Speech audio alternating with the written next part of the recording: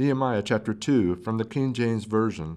It came to pass in the month Nisan, in the 20th year of Artaxerxes the king, that wine was before him, and I took up the wine and gave it unto the king. Now I had not been beforetime sad in his presence. Wherefore the king said unto me, Why is thy countenance sad, seeing thou art not sick?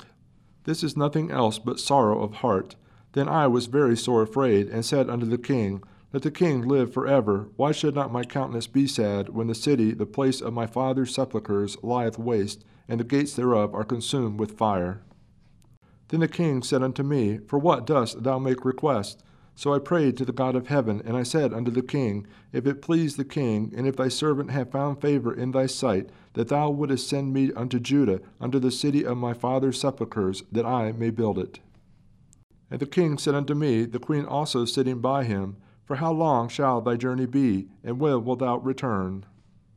So it pleased the king to send me, and I set him a time. Moreover I said unto the king, If it please the king, let letters be given me to the governors beyond the river, that they may convey me over till I come into Judah, and a letter unto Asaph the keeper of the king's forest, that he may give me timber to make beams for the gates of the palace which appertain to the house, and for the wall of the city, and for the house that I shall enter into.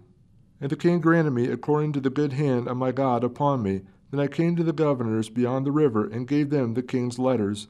Now the king had sent captains of the army and horsemen with me. When Sanballat the Horonite and Tobiah the servant the Ammonite heard of it, it grieved them exceeding, that there was come a man to seek the welfare of the children of Israel. So I came to Jerusalem, and was there 3 days. And I arose in the night, I and some few men with me. Neither told I any man what my God had put in my heart to do at Jerusalem. Neither was there any beast with me, save the beast that I rode upon. And I went out by night by the gate of the valley, even before the dragon well, into the dung port, and viewed the walls of Jerusalem, which were broken down, and the gates thereof were consumed with fire. Then I went on to the gate of the fountain, and to the king's pool, but there was no place for the beast that was under me to pass. Then went I up in the night by the brook, and viewed the wall, and turned back, and entered by the gate of the valley, and so returned. And the rulers knew not whither I went, or what I did. Neither had I as yet told it to the Jews, nor to the priests, nor to the nobles, nor to the rulers, nor to the rest that did the work. Then said I unto them, Ye see the distress that we are in, how Jerusalem lieth waste, and the gates thereof are burned with fire.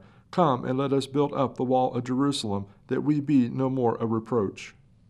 Then I told them of the hand of my God which was upon me, as also the king's words that he had spoken unto me.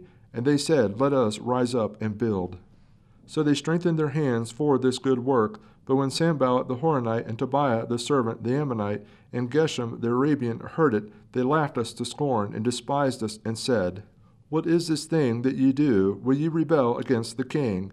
Then answered I them, and said unto them, The God of heaven, he will prosper us. Therefore we his servants will arise and build. But ye have no portion, nor right, nor memorial in Jerusalem.